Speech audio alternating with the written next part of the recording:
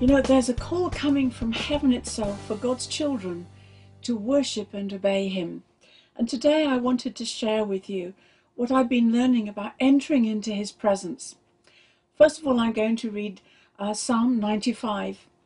Oh, come, let us sing to the Lord. Let us shout joyfully to the rock of our salvation. Let us come before his presence with thanksgiving. Let us shout joyfully to him with psalms. For the Lord is the great God, and the great King above all gods. In his hand are the deep places of the earth. The heights and the hills are his also. The sea is his, and he made it, and his hands formed the dry land. Oh, come, let us worship and bow down. Let us kneel before the Lord our Maker. For he is our God, and we are the people of his pasture, and the sheep of his hand. Today, if you will hear his voice, do not harden your hearts, as in the rebellion, as in the day of trial in the wilderness. And I want to read to you Psalm 100. It's a song of praise for God's faithfulness to his people. It's really a psalm of thanksgiving. Make a joyful shout to the Lord, all you lands. Serve the Lord with gladness. Come before his presence with singing. Know that the Lord, he is God. It is he who has made us and not we ourselves. We are his people and the sheep of his pasture. Enter into his gates with thanksgiving and into his courts with praise. Be thankful to him and bless his name. For the Lord is good. His mercy is everlasting, and his truth endureth to all generations. And I just wanted to share something with you that actually Pastor Derek had shared with me earlier on Psalm 95. I'll go through it a little bit by little bit. Oh, come, let us sing to the Lord. Let us shout joyfully to the rock of our salvation. You see, we recognize who God is. He is Adonai. He is God. He is the rock of our salvation. Verse 2, let us come before his presence with thanksgiving. Let us shout joyfully to him with psalms. You know, I found psalms such a blessing when I want to worship God. It expresses so much of what I am feeling. And this is verse 2, we're coming to the Lord. It's more personal. We're thanking him for all the wonderful things that he has done for us in Christ Jesus. And I personally thank him for what he's done for me. And so verse 2 is becoming more personal. And scripture also tells us that there's a sacrifice of praise. And I used to be quite confused about that and couldn't understand, why is it a sacrifice? We praise God not when we and only when we feel like it. We do it because he deserves it. We praise him by faith, not our fickle feelings. Do you know, my feelings can change 3, 4, 5 times in a day. I've been absolutely amazed at that. And so we don't start with necessarily feeling like it, but our spirit must take control of our flesh. And we really do. We want to praise God. So as we sing to him joyfully, make yourself sing to him joyfully, as we thank and praise him, so our hearts begin to soften. I must tell you a little story. It was quite funny, really, in one way. Pastor Derek and I, we were going away and we needed our passports, but somehow we couldn't find Pastor Derek's passport. And the time was getting closer and closer and closer to the time when we needed to depart. And I have a lovely friend, Katie, and she really believes strongly in praising God when you really don't feel like it. So I went to cry on her shoulder. So anyway, she said, we are going to praise God. So I sat in the chair like a lump and I said, praise God, praise God. And I mean, she was running up and down the room praising God. Anyway, she was very tired of my lackluster and she grabbed a hold of me and she dragged me around the room and said, you've got to praise him, praise him. And I thought she was very unkind, very forceful. But do you know, it was a turning point. She made me praise God with enthusiasm, which I didn't feel. But you know, I soon felt that thrill, that excitement in praising God. And guess what? We found the passport. And so praise is very, very important and very powerful. Verse 3, this is where we extol who God is. For the Lord is the great God and the great King above all gods. In his hand are the deep places of the earth. The heights of the hills are his also. The sea is his, for he made it, and his hands formed the dry land. We remember who he is. He is the creator. I get so excited when I read what God has created, when I see some of these nature programs that sadly deny who he is, but they examine, I mean, the intricacy even of a bird's feather. I get so excited about that. Who but a great and mighty God could have created that? And verse 6, this is now a call to worship. Oh, come, let us worship and bow down. Bow down is worship. And kneel before the Lord our Maker. Kneeling is an expression of I humble myself. I yield myself to you, Lord God. We let go over the control of our life, and that's very difficult sometimes. And we're saying, Father, your will be done, not mine. And we're silent and worship him out of deep respect for him. I have learnt through these years that my will and my plan really are not good. Only God's will and God's plan for my life brings anything good into my life. Verse 7, for he is our God. Let's think on that. How amazing that Almighty God, creator of the universe, creator of everything that we can see, he's our God, my God. And here in verse 7, the psalmist says, we are the people of his pasture. I mean, that means we're special to him. What a privilege. Again, it says, and we are the sheep of his hand. Now, we're so used to seeing on our televisions the English way of herding sheep with a dog. That was not so in Jesus' day and in where he lived. You see, a shepherd in David's day, he lived with his sheep. He knew his sheep by name, and sometimes several flocks got together for camping down at night. But then each shepherd would go out. He had a special call, and he would call his sheep name at a time. And those sheep heard his voice and obeyed him and followed him. And that's what it's like for us. Jesus knows your name. He calls your name with love and affection and tenderness. You see, as we hear his voice, our hearts soften. As we bow before him, our hearts soften. And we begin to allow him to love us. We allow ourselves to receive his love. Did you know that it's one of the most difficult things for Christians to allow God to love them as intimately and passionately as he wants to? He's able to speak to us deep in our hearts. Worship, that's deep in our hearts. And it says to us, today, if you will hear his voice, but here comes the warning in verse 8, do not harden your hearts as in the day of rebellion, as in the day of trial in the wilderness. You know, when God speaks to you, when he speaks to me, honestly, we need to be ready to obey him. When we enter into that wonderful place, the Holy of Holies, it's our secret place with him, of his immediate presence, then instinctively we're in an attitude of worship, of loving him. You know, worship, it's submission, it's surrender, it's yielding. This is really the place where God can speak to you.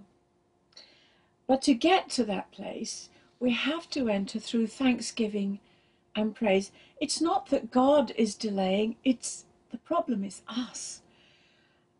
We don't wait to feel like worshipping him. We offer up a sacrifice of praise and thanksgiving.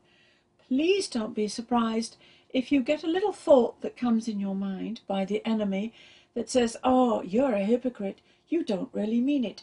You don't feel like it. Your words are empty. That is nonsense. Your words are acceptable by our Lord God. when we praise, we're saying who God is, what he has done for us. And Jesus told us to worship the Father in spirit and in truth. We start with truth. The truth is the word of God. God is who he says he is. Now, thanksgiving, it's a more personal aspect. Thanksgiving is thanking him for what he has done for us. We're thanking him for what he is doing and what he will do for us. You see, thanksgiving and praise, I know I've said it before, but it brings us into the Holy of Holies. It's that private, personal, secret place that's with you and God. I just wanted to recap a little bit Psalm 95. You see, verses 1 to 5, when you go to read it yourself, you'll see that verses 1 to 5, it's all thanksgiving and praise. Then the psalm moves into worship in verse 6 through to verse 7. And God will speak to you when you are worshipping him. Tells us to bow down and worship him. And then, of course, here comes the warning at the end of verse 7 and the beginning of verse 8. Then when you hear his voice, don't harden your heart. Sometimes we harden our heart. We're coming close to God, but then we get afraid and we pull back. And I'm asking you, please don't do that. When you're praising and thanking God, you are seeking intimacy with him. You're seeking to enter into that holy of holies, that sacred place. And you see, the more you thank and praise God, the more you enter into that special place, that place of intimacy with God. Intimacy is God. Maybe that's just the reason why some of us, we pull back because we don't feel very comfortable with it. Maybe that's the reason why we pull back, because we're afraid of losing control over our lives. Or could it be that we're afraid of what God might say to us, what he might require of us? Or we may be afraid of what changes he wants to make in our lives. There's actually a story that I was told by another minister about being afraid of what God might require of us. And there was this young man, and he would get into this wonderful place of worship. And then he thought God was telling him to go to China. Well, he didn't want to go to China. He wanted to stay in the States. So he pulled back, but then he began to harden his heart. Then he got into the ways of the world, and he got into a big mess. And then he got so desperate, he realized, oh God, I need you. And he would come back to the Lord, and he'd worship him, and then he would have that feeling, God wants me to go to China. And he would go all over again, back into the world, back into a mess. And he did this several times until eventually he got to the point when he cried out to God and he said, I can't stand this. He said, oh God, if you really want me to go to China, I will go. And the Lord said to him, no, I don't want you to go to China. I just wanted you to be willing. So God wants us to be willing. And it isn't necessarily the place that we'd be afraid of going to. So you see, the secret place, that is, how can I say it? It's the secret to our real life. Our real life is the life that we have with God. And it's the secret to our future.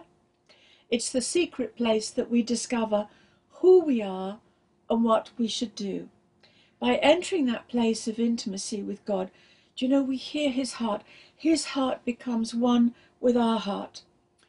You see, our heart's desire is that his heart would become our heart. We want to love what he loves, and we want to hate what he hates. And our heart's cry is that, oh God, that my heart would be broken with the things that break your heart. And we would find out, I think, that the things that break his heart are really different to the things that break the heart of our flesh. Now, how do we come into that secret place with God? In Psalm 91, we see a principle there, because it says, I will say of the Lord. And this is how we enter the Holy of Holies. We say of the Lord. Psalm 91 verse 1 to 2. He who dwells in the secret place, that's where we want to dwell, in the secret place of the Most High, shall abide under the shadow of the Almighty. I will say to the Lord, you are my refuge, you are my fortress, you are my God, in whom I will trust. Basically, we enter the secret place by saying, oh God, you are my rock, you are my strength, you are my Lord, you are my healer, you are just everything to me. You enter that secret place through your praise and thanksgiving. And in your heart, you are seeking his face.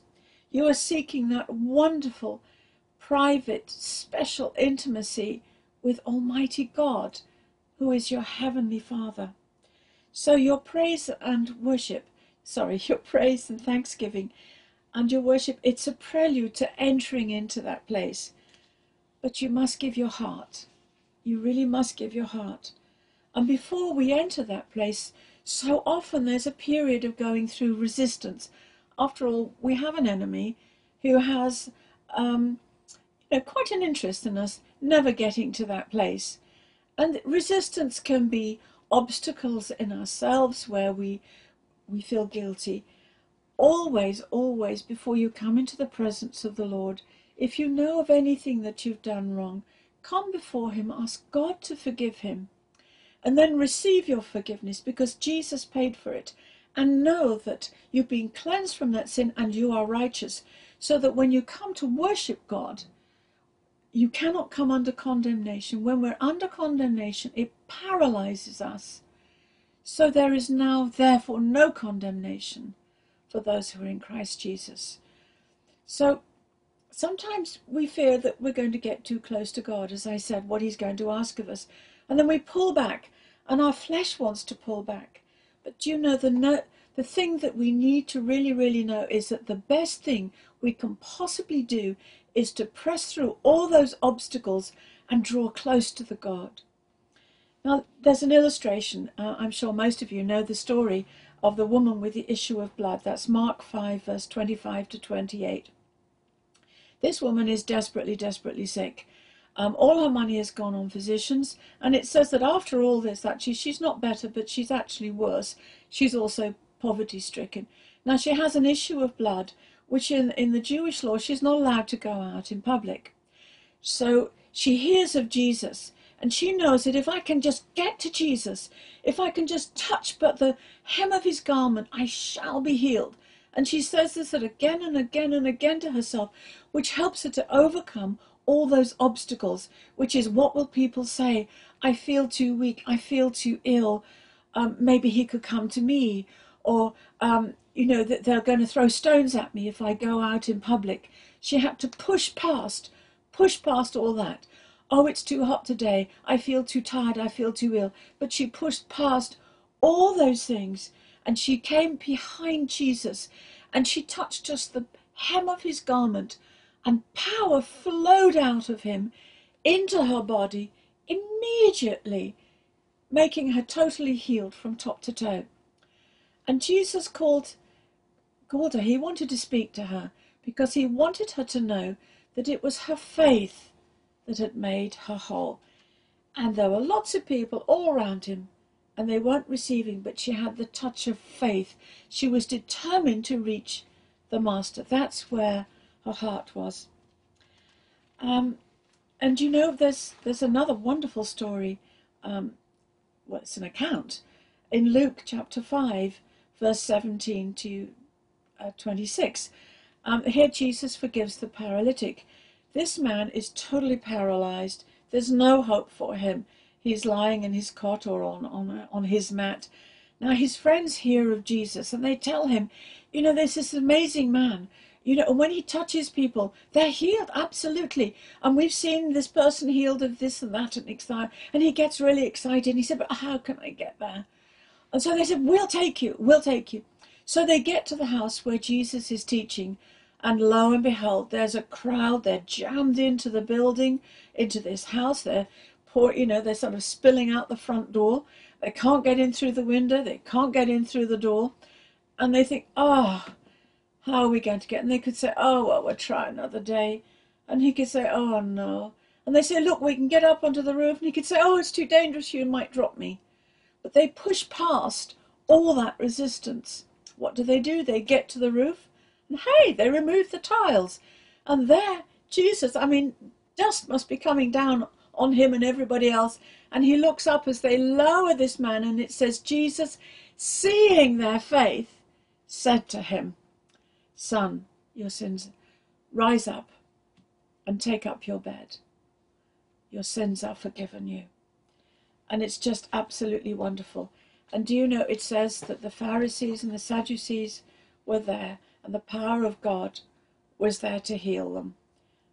One man got healed because his friends pushed through all those barriers. And you see, we have a barrier in our flesh. Do we feel unworthy? Are we more comfortable at distance with God? Press through. I promise you it's worth it. Press through praise and thanksgiving into that place. Don't rush it. It takes time. You have to give time to that process. You see, we need to spend time once we're in that place, the Holy of Holies, the secret place of intimacy. We need to dwell in his presence, bask in his presence. I've seen a bird basking in the sunshine. Just, enjoy his presence. Hear what he is saying to you. Hear his words of love to you, how much he loves you, how precious you are, how special you are to him, that you are his special jewel. And when you're in his presence, it's quieter there because we're listening and he is speaking. And our relationship really should be based not on our troubles, but on our gratitude for his love. What is his love? Colin Urquhart in his book, God's Orchard, he says, human love is based on attraction, physical, emotional, or intellectual attraction, but God's love is totally different. God's love is the love that seeks for the highest good of the objects of his love, regardless of their physical, emotional, or intellectual state. He goes on to say that God's love never changes because it's based on his nature. God is love, and it's his nature to love, and it never ever changes. His love is eternal, and it doesn't depend on your circumstances. God is always seeking the highest good for you. Did you know that absolutely nothing in creation can separate you from God's love? He loved you when you were a sinner, maybe when you didn't love him, before you became a child of God. He wants you to know that he will always love you as his child, whether you please him or not. You are always his child, and therefore the object of his love, whether obedient or disobedient. God's love perseveres through every situation.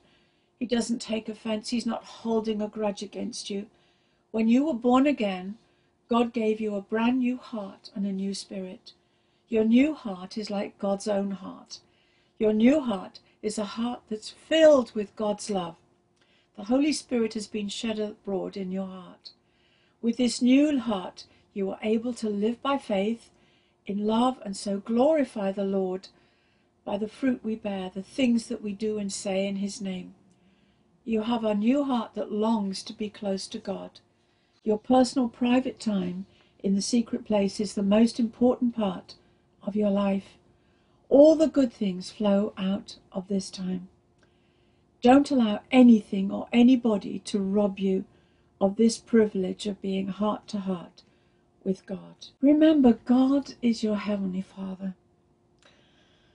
And we see in Galatians chapter 4, verse 6, it says, and because you really are his sons, God has sent the Holy Spirit of his Son into our hearts, crying, Abba, Father, Father.